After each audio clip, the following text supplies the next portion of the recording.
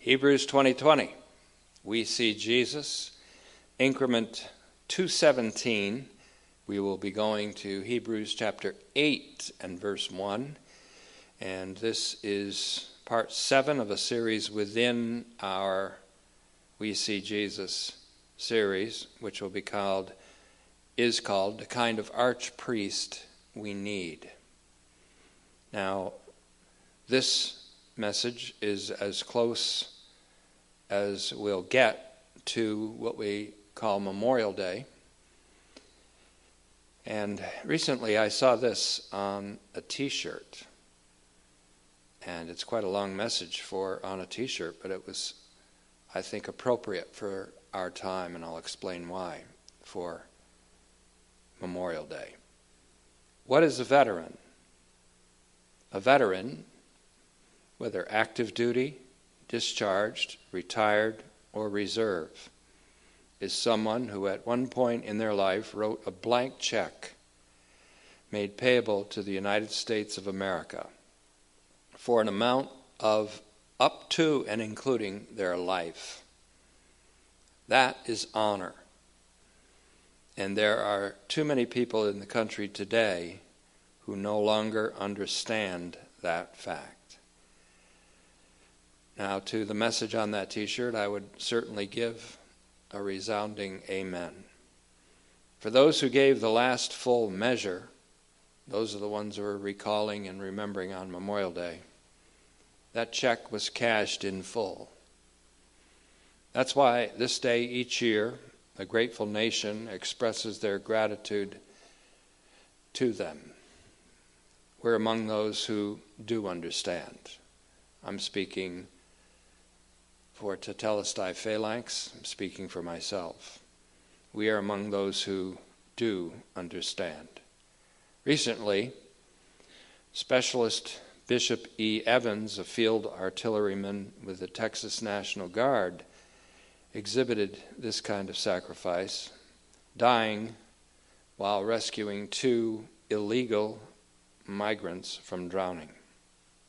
Now, those of us who know and believe in Jesus Christ, our great God and Savior, can hardly help but turn our attention to God the Father, who has rescued us from the domain of darkness and transferred us into the kingdom of his beloved Son.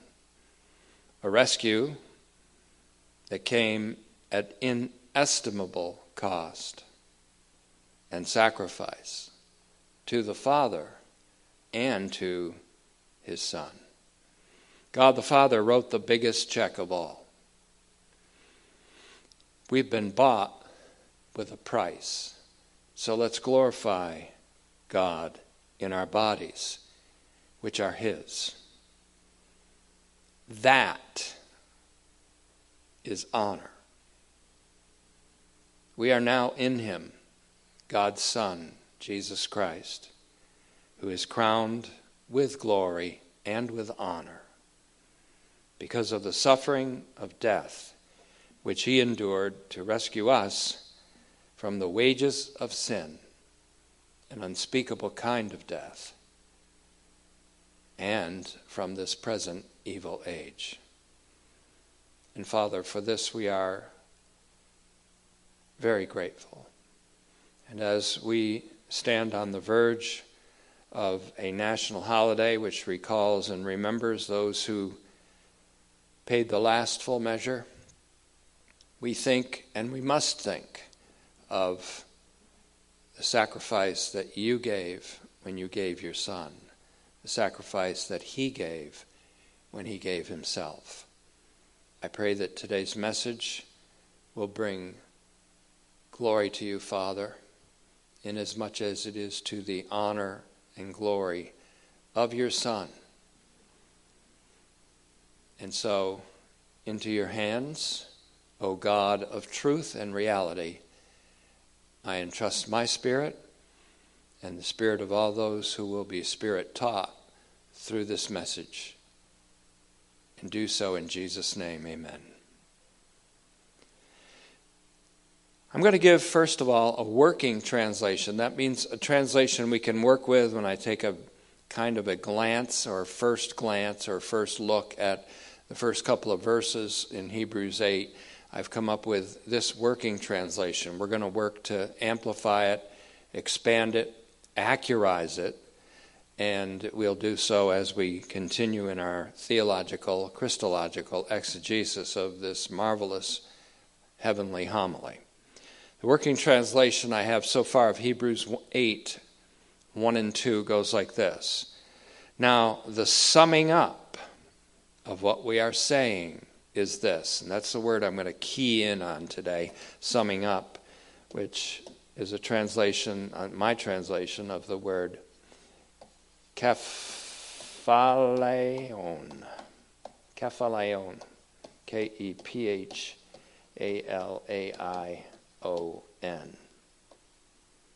And that word kephaleon or kephalion has as a root word in it the word kephale, which is often translated head, as in Christ is head of the body. Kephalion.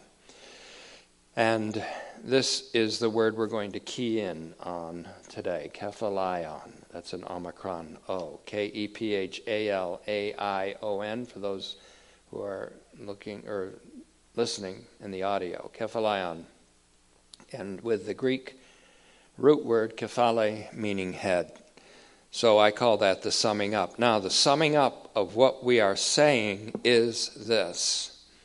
We have an archpriest who is of such significance. Now, you're going to see how I came to that conclusion about that word.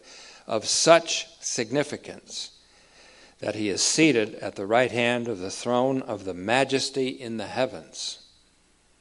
Verse 2, a minister in the holy places and in the real tent which the Lord set up, not man. That's our working translation. Kephalion is the headline, we might say. And Jesus, our exalted archpriest, is the headliner of Hebrews. Hebrews itself is an intensely and even radically Christological and Christocentric sermon. Kephalion, again, is from the Greek word kephale, which looks like this in the Greek text, Kephale, A to E, kephale, or kephale, if the translation is correct, that has the accent on the last syllable. Kephale means head, or kephale means head, as in the following sentences. Listen carefully. Christ is the head of the body, the messianic community, head there being kephale, or kephale. Or, Christ is the head of principalities and powers, head being kephale. Or, try this one on. Christ is the head of every man. Now, this is going to become extraordinarily significant. And that's 1 Corinthians 11:3, but I'll give the verses in a moment.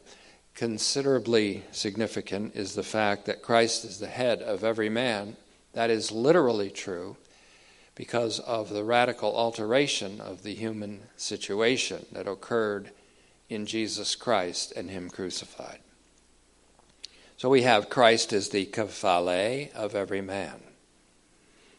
Another simple declarative sentence, which we take from the Scriptures, Christ is the head over all.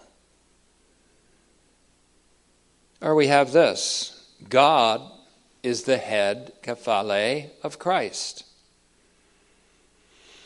Now, every one of these brief declarative sentences are scripturally accurate, using the word kephale, which is the root word of the word kephaleon, which is the first word in our Greek text that we're examining of Hebrews 8:1.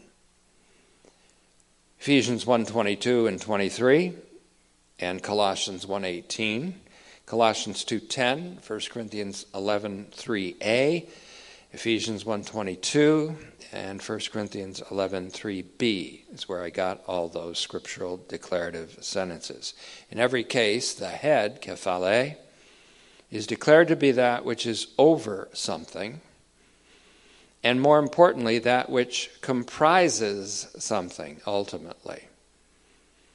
God is the head of Christ in that God comprises Christ, even as in Christ all of God, or all of the Godhead, as it's called in Colossians 2:9, exists or is bodily.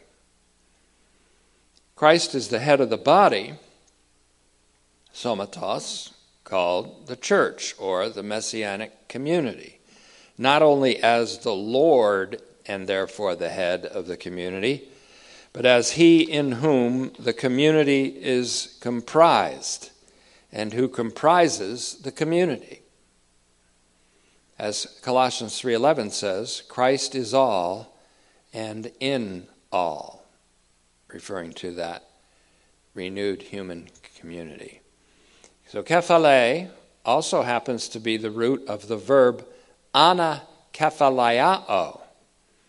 And that, I'm going to write that one down too, because that's an extraordinarily significant word in our understanding of the universal recapitulation that God has willed. And that is A-N-A. And then here it is, K-E-P-H-A-L. There's the root right there, kephal. And then A-I-O, omega O. Anakephaleao. Anakephaleao, which is deployed in a verse that I often quote and cite, and will in the future, hopefully, Ephesians 1:10, describing the mystery of God's great intention to what? Sum up all things, recapitulate all things. Ana, kephale,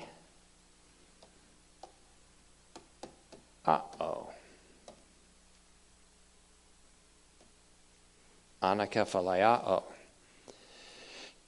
Again, that term is deployed in Ephesians 1:10, describing the mystery of God's great intention in Ephesians 1:9 to sum up all things universally, chronologically, and extensionally in Christ. This is something that God has already done in terms of the situation of all things that exists in God now, but which has yet to be done as far as the condition of all things, an alteration of the condition of all things.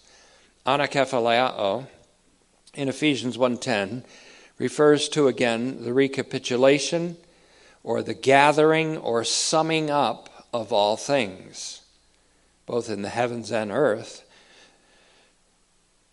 so that all things are to be comprised of Christ. And because Christ is comprised of God, then all things will finally and ultimately be in God, and God in all things. So if we change this word slightly to make it a noun, we have anakephalaiosis. Anakephalaiosis. That's a word I like better than the now fairly famous term apokatastasis. Anakephalaiosis. Anakephalaiosis is a term that is even more comprehensive than apokatastasis, which means restoration, and refers to the universal restoration, or the restoration of all things, that was and is the subject of God's voice speaking in all of the holy prophets from time immemorial, according to the Apostle Peter's inspired sermon at the beautiful gate at the temple complex in AD 30 Jerusalem. That's where we get the word apokatastasis, Acts 3:21. Again, I think our word anakephalaiosis, the root word of which is kephale, in Ephesians 1:10, is a better term only because it's more comprehensive and because it speaks not only of restoration but of the summing up of all things in Christ, who is the head of all things. So because God is the head of Christ, this means that all things will be summed up in God so that God will be all in all. Now what we're doing here is essentially kind of a word study of kephalion, which is the key word in Hebrews 8:1. What are we doing then? We're doing an exegesis of Hebrews, but a theological exegesis of Hebrews. That's why I'm spending a little time on the word kephaleon, the root word of which is kephale, which is also the root of the complex word anakephaleao. Anakephaleao is used only twice in the whole Greek Bible. Both times in the New Testament. Both times in a very significant position to describe a very significant concept. In Ephesians 1:10, as we've just seen, it's used for the summing up and constituting of all things in Christ. The second usage of it is Romans 13:9, where it refers to the summing up and constituting of all the commandments of the law in the simple, comprehensive commandment, you shall love your neighbor as yourself. That's the sum total of, the summing up of the whole Torah. Jesus said that all of the law, and in fact all the prophets too, depend on this commandment.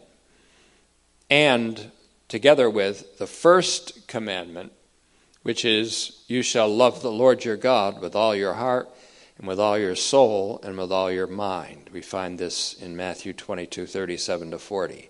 Now Paul cites only the commandment about love for one's neighbor, which comes from Leviticus 19:18, because it's understood that it is indivisible from loving God with one's whole heart, soul, and mind. How can we say we love God and hate our brother? It can't be done because the two commandments are indivisible. So both are part of the single gift of God's own love. Romans 5:5. However you analyze it, Jesus is at the heart and center of all that is comprised of him or will be. In fact, Jesus Christ and him crucified is the heart and center and the substance and the center, the very essence and spirit of the Scripture. He is the heart and center of all the Scripture. He is the heart and center of the Hebrews homily specifically. Jesus Christ and him crucified is the very same one as Jesus Christ and him having been buried. The same as Jesus Christ and him resurrected. Jesus Christ and him exalted at the right hand of the Majesty above all the beings in heaven, at the right side of the Majesty in heaven. Now, if Jesus is exalted above every being in the heavens, then he is obviously above every being on earth. He is the head of all things and all beings, and because of this, the situation of all things and all beings has already been altered. And the condition of all things is about to be radically altered. The condition of all things as they appear to us now is to be radically altered by being summed up in him. For this reason, and for the reasons I just gave above, I would begin to translate the first clause of Hebrews 8:1 this way, this clause being kephaleon di epi tois legomenos.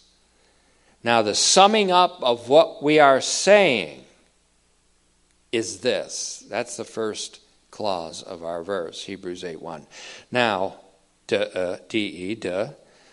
the summing up, kephaleon, of what we are saying is this. Saying uses the word lego, simply communicating, saying. And then, so kephaleon is usually translated, if you go to many of your English translations, modern English translations, kephaleon is usually translated as something like the principal point, the chief point, the main point. I saw all those in just looking at a few English translations. William Lane breaks a little from the pack, and he calls it the crowning affirmation. But I'm inclining a little bit toward the New Testament, a literal translation from the Syriac Peshitta version by James Murdoch in 1851, which is published by Robert Carter and Brothers in New York. He has the sum, not the chief or the main point, the principal point, but the sum, S-U-M. So does the King James Version. So does Young's literal translation. So either main point or summary are the chief contenders for this translation. Main point and summary, those are the chief contenders. Given our analysis, though, I'd go with the sum. Writers sometimes helpfully begin a paragraph with the words, to sum up, or they might say, in short. And when you read these words, if you were struggling with what the writer was trying to get across up to that point, you might say, all right, he's going to put this in a nutshell for me. And you might be a little relieved. In fact, there's even an academic Latin term for the phrase, in a nutshell. And I kind of like the Latin phrase because it's a little succinct. And it's simply in nuce. I-N and then N-U-C-E. In nuce, in a nutshell.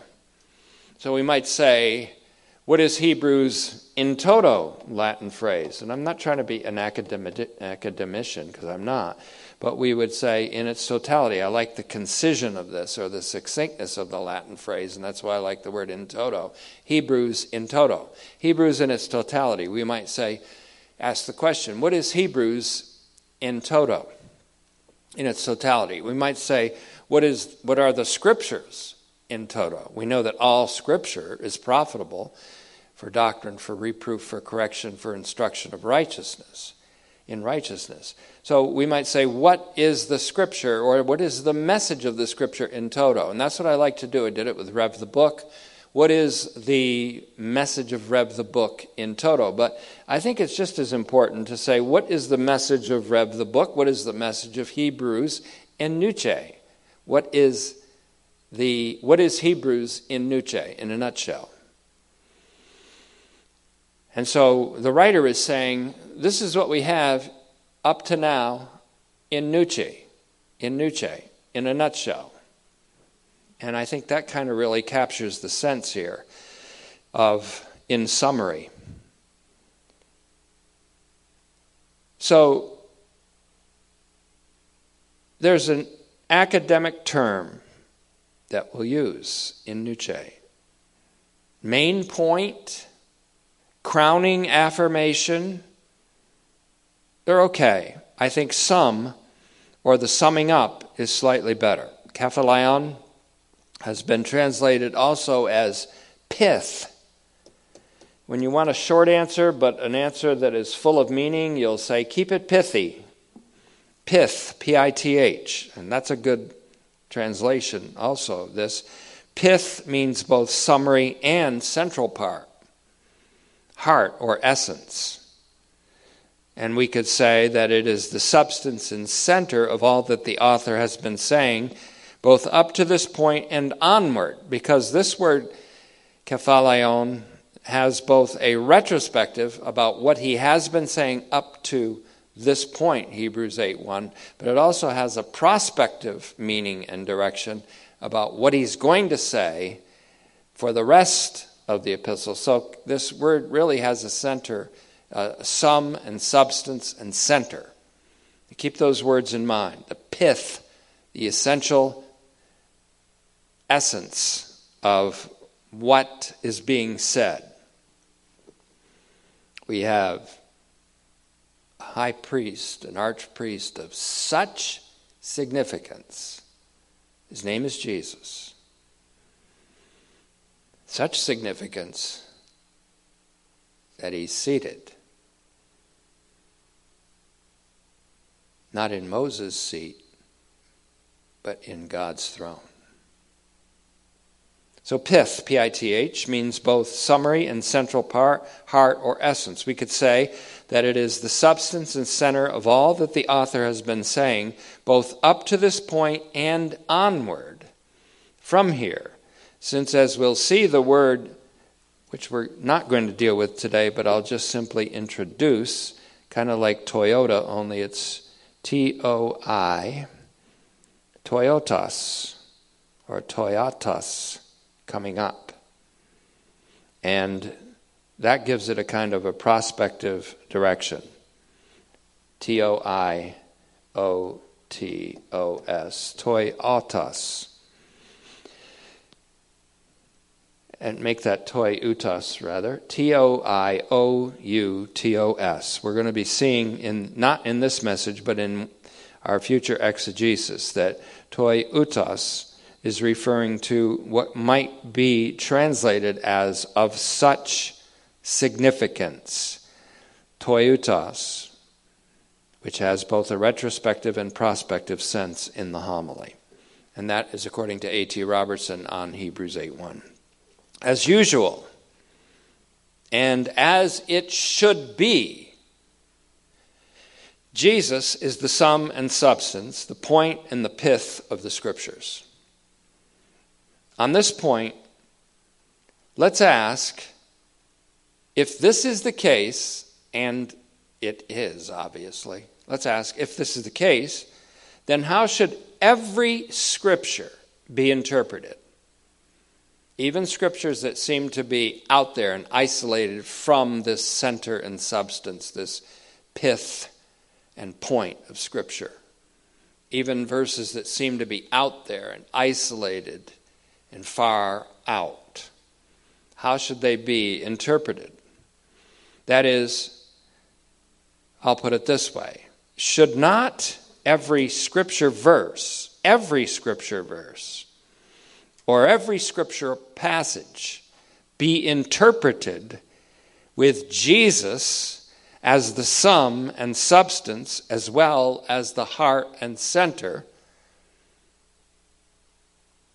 of the biblical message?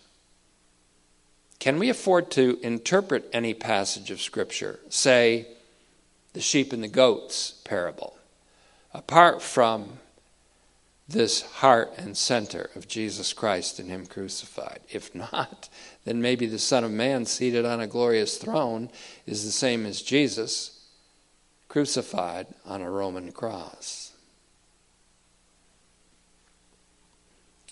as judge and judged. Get the point? As usual. And this is a great message for future pastors, future preachers, as well as present preachers, and to all of us. Jesus is the sum and substance, the point and the pith of Scripture, so all Scripture should be interpreted with that in mind. As Jesus himself said, these testify of me. We'll see this in a moment, even more clearly, I hope. I'm going to get a little bit historical, and in getting historical, bring us up to the level of our own time, the theological level of our own theological time, we might say.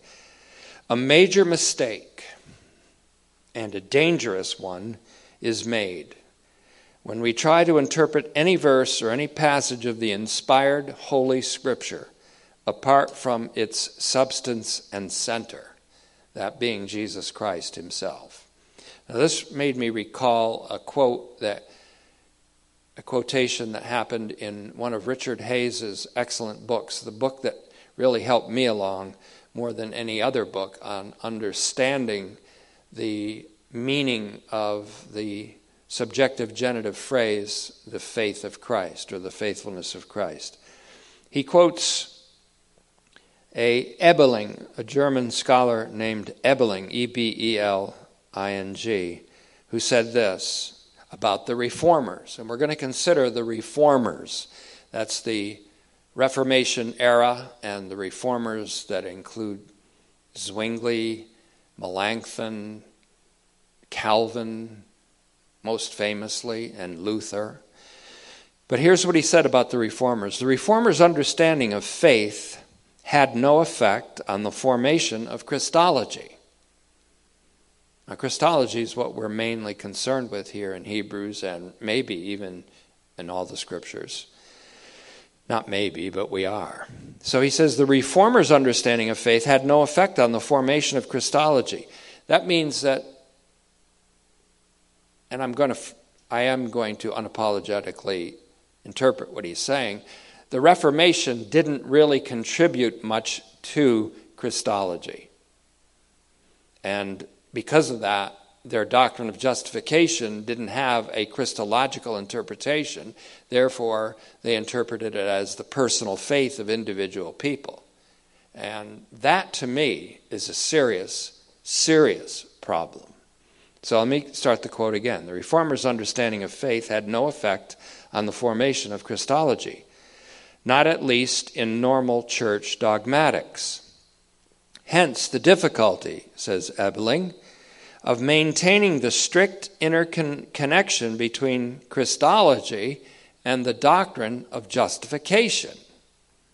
The Christology mostly does not lead by any compelling necessity to the doctrine of justification, and the latter in turn leaves it an open question how far Christology is really needed as its ground. Now, to me, that what he's saying here, the gist of what I think he's saying, the pith of what I think he's saying here, is that the Reformation, because it didn't connect the doctrine of justification specifically with Jesus Christ, and that means, in my case, in my understanding, Jesus Christ's faithfulness, it didn't really give us the real, full doctrine of justification. You can't skimp on Christology and expect the proper interpretation of any doctrine, whether it's a salvation, justification, sanctification, creation. Now, referring to the Reformation, Karl Barth, in his own church dogmatics, it's interesting Ebeling used the phrase church dogmatics, Karl Barth's magnum opus is called Church Dogmatics. In it, he also spoke of, quote, the lack of attention which was then paid to Christology, speaking of the Reformation era. Now, you can be as excited as you want about the Reformation and the Reformers. I'm not excited about it or them because of the lack of attention on Jesus Christ, for one thing. Elsewhere, Barth, speaking of one of the Reformers, John Calvin, wrote this, quote, like the other Reformers, he was not always at his best when dealing with eschatology.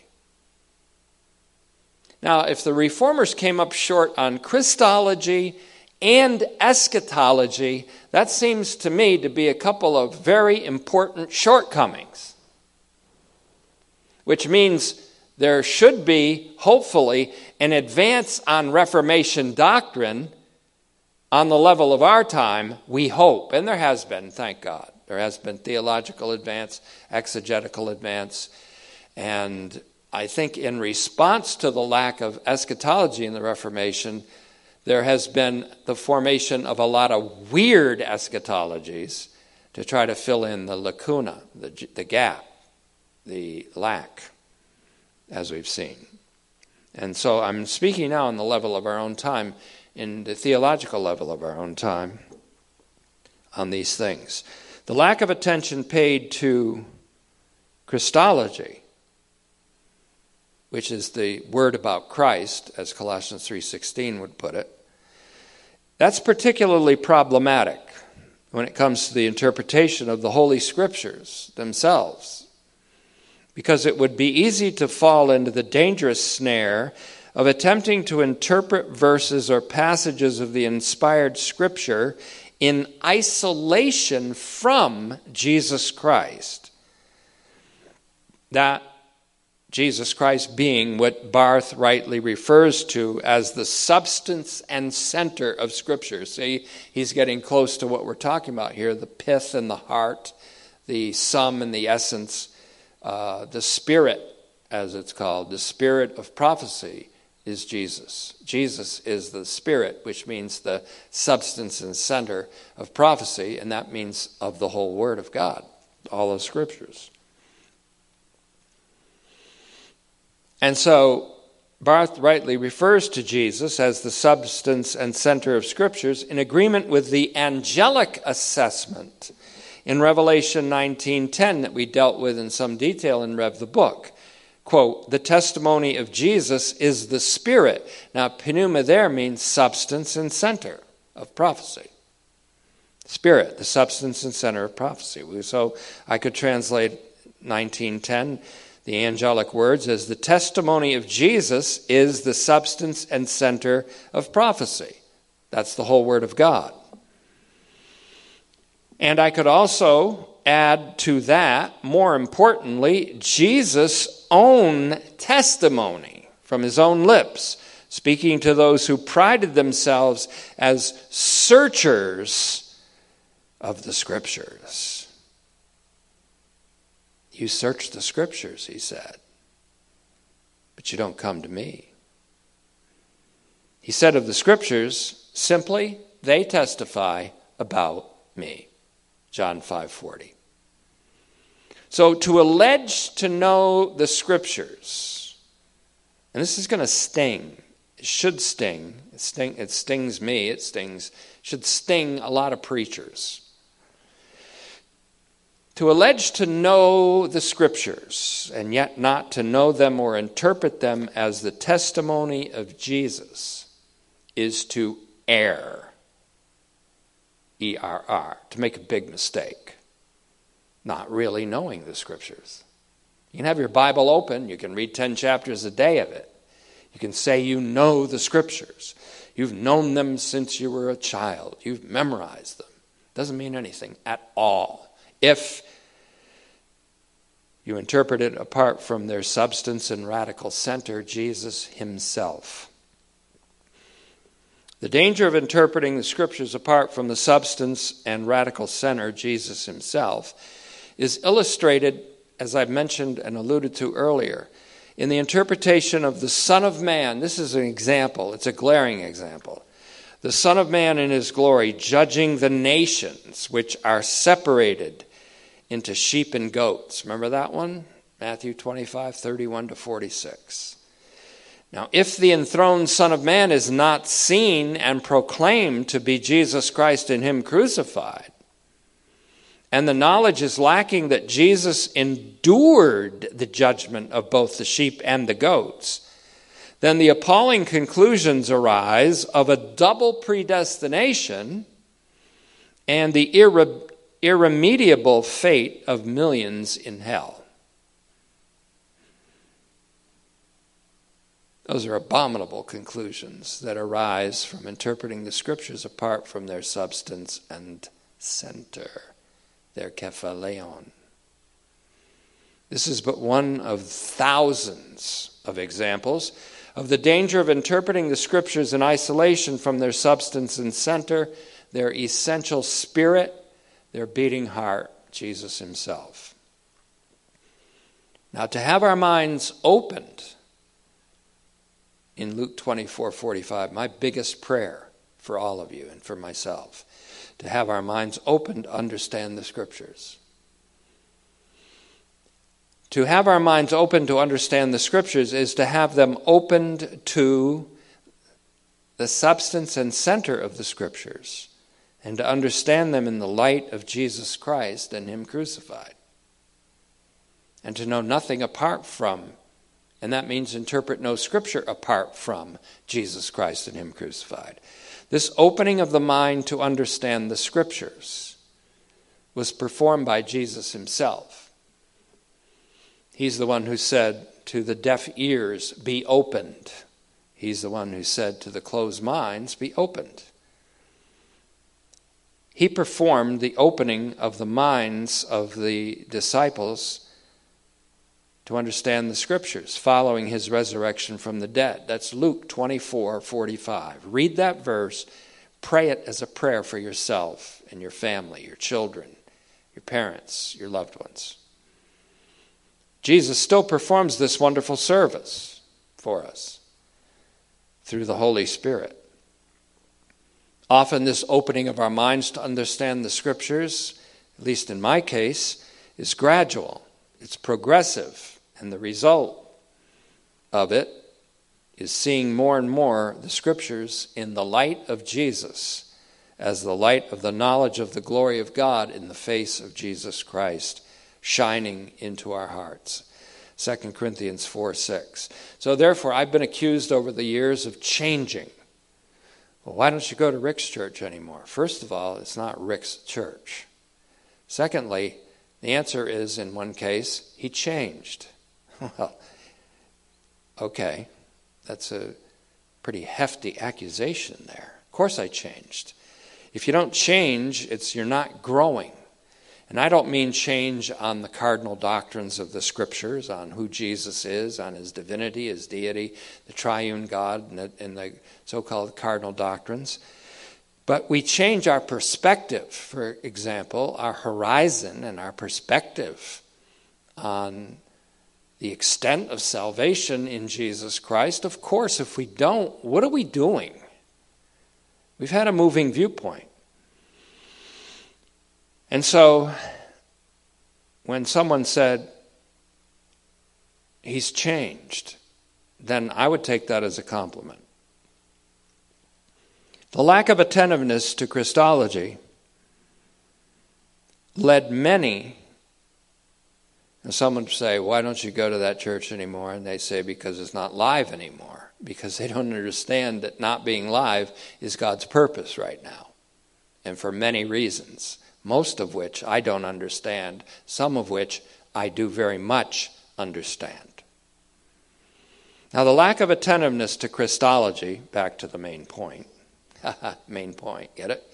The lack of attentiveness to Christology led many of the reformers to conclude that justification, that's a pretty important doctrine, is the result of one's personal faith rather than of Jesus' faithfulness. Lack of Christology did that. Lack of attentiveness to Christology, to Jesus Christ, did that. So it is the doctrine of justification that the lacuna, L-A-C-U-N-A, or lack of Christology, is most problematic. Because in the Reformation doctrine of justification, their soteriology is insufficiently Christological. Therefore, Christocentric. It's insufficiently Christocentric. I get a kick out of people who say, I'm Christocentric. No, you're not. If your doctrines, including soteriology, are not Christologically determined, don't tell me, or don't tell people in your congregation that you're Christocentric, or even suggest that you might be, because you're not. You're not.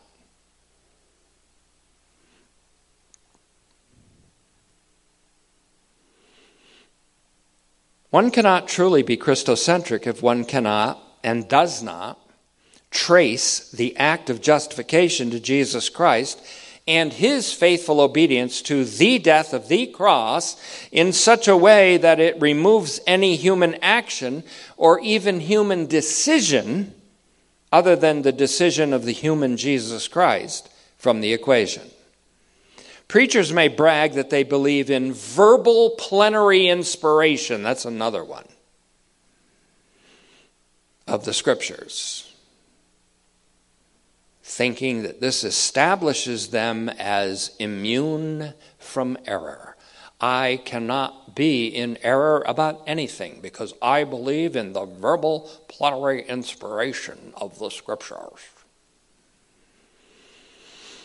Thinking that this establishes them as immune from error, while they err greatly and constantly in interpreting thousands of scriptures in isolation from their center and substance, Jesus Christ. Well, so much for human pride and the ministry. So much for human pride and ignorance of the Scriptures, as well as ignorance of the power of God. Another lacuna, L-A-C-U-N-A, lack, gap, shortcoming, in the Reformers' doctrine was the lack of a cogent eschatology. Now here's where we get something on the level of our time. This is going to sting too. It stung me a while ago. Attempts to remedy this deficiency of eschatology unfortunately led to a false emphasis on eschatology apart from Christology. In other words, it led to an eschatology that is not Christologically determined. This led in turn to systems of eschatology which plague the church to this very day, one of which is one that I held to dearly and emphatically before I changed.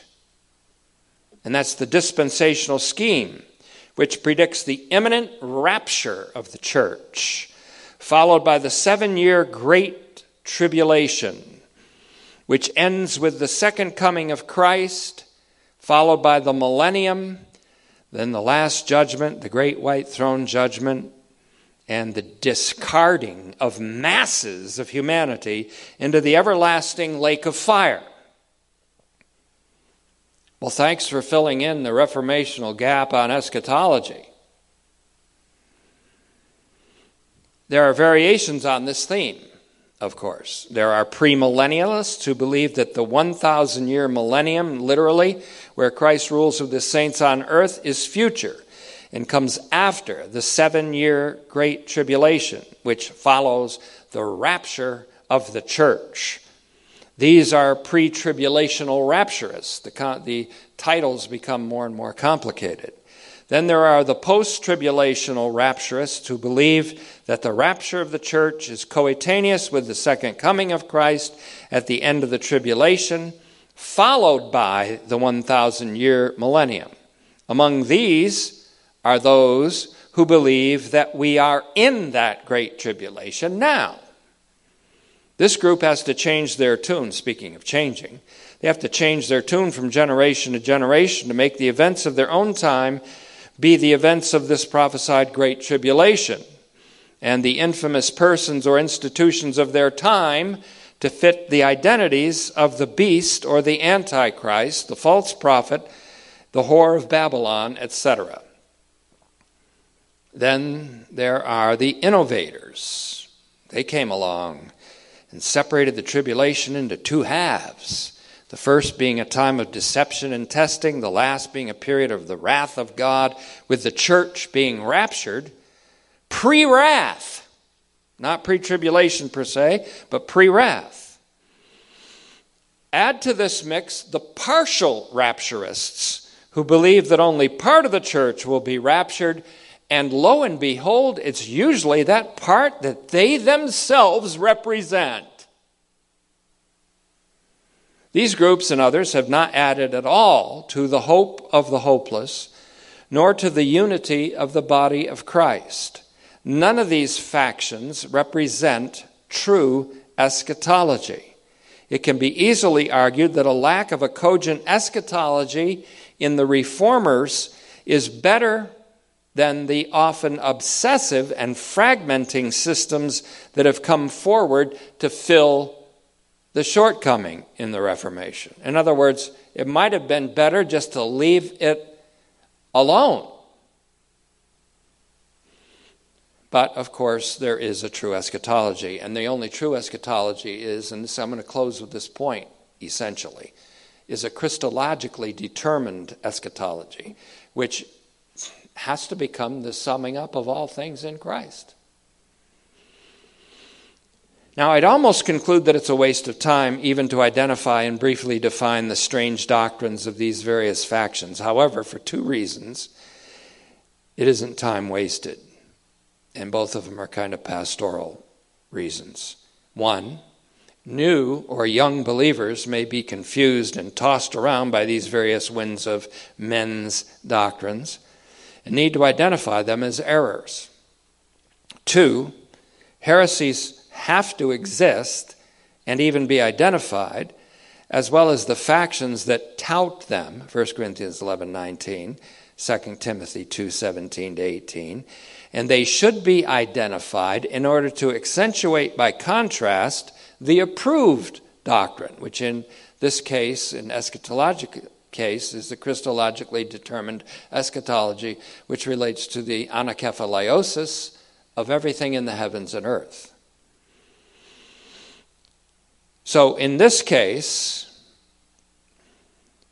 the approved doctrine that God wants to accentuate on the level of our time and in our own time is a Christologically determined eschatology, which proclaims, along with all the prophets from time immemorial, the restoration of all things in Acts 3:21, which will be brought about in its full manifestation when Jesus appears a second time and when all things in the heavens and on earth are gathered up in him to be comprised of him.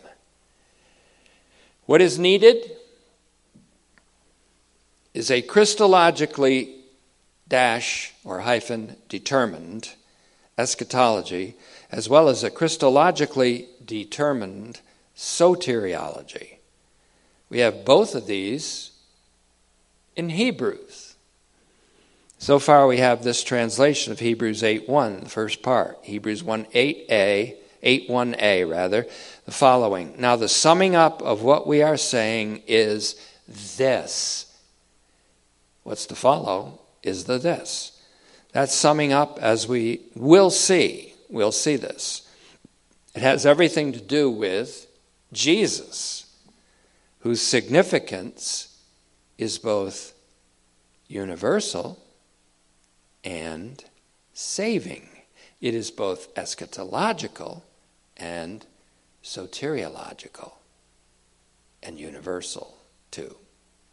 Thank you, Father, for this opportunity to engage in what we began with Hebrews and are continuing by your grace alone and by your mercy. We are continuing in a theological, Christological exegesis of this wonderful heavenly homily. Make it relevant to our time, Father. Use it to draw the attention of countless people to the person of Jesus Christ and him crucified. I ask it in his name. Amen.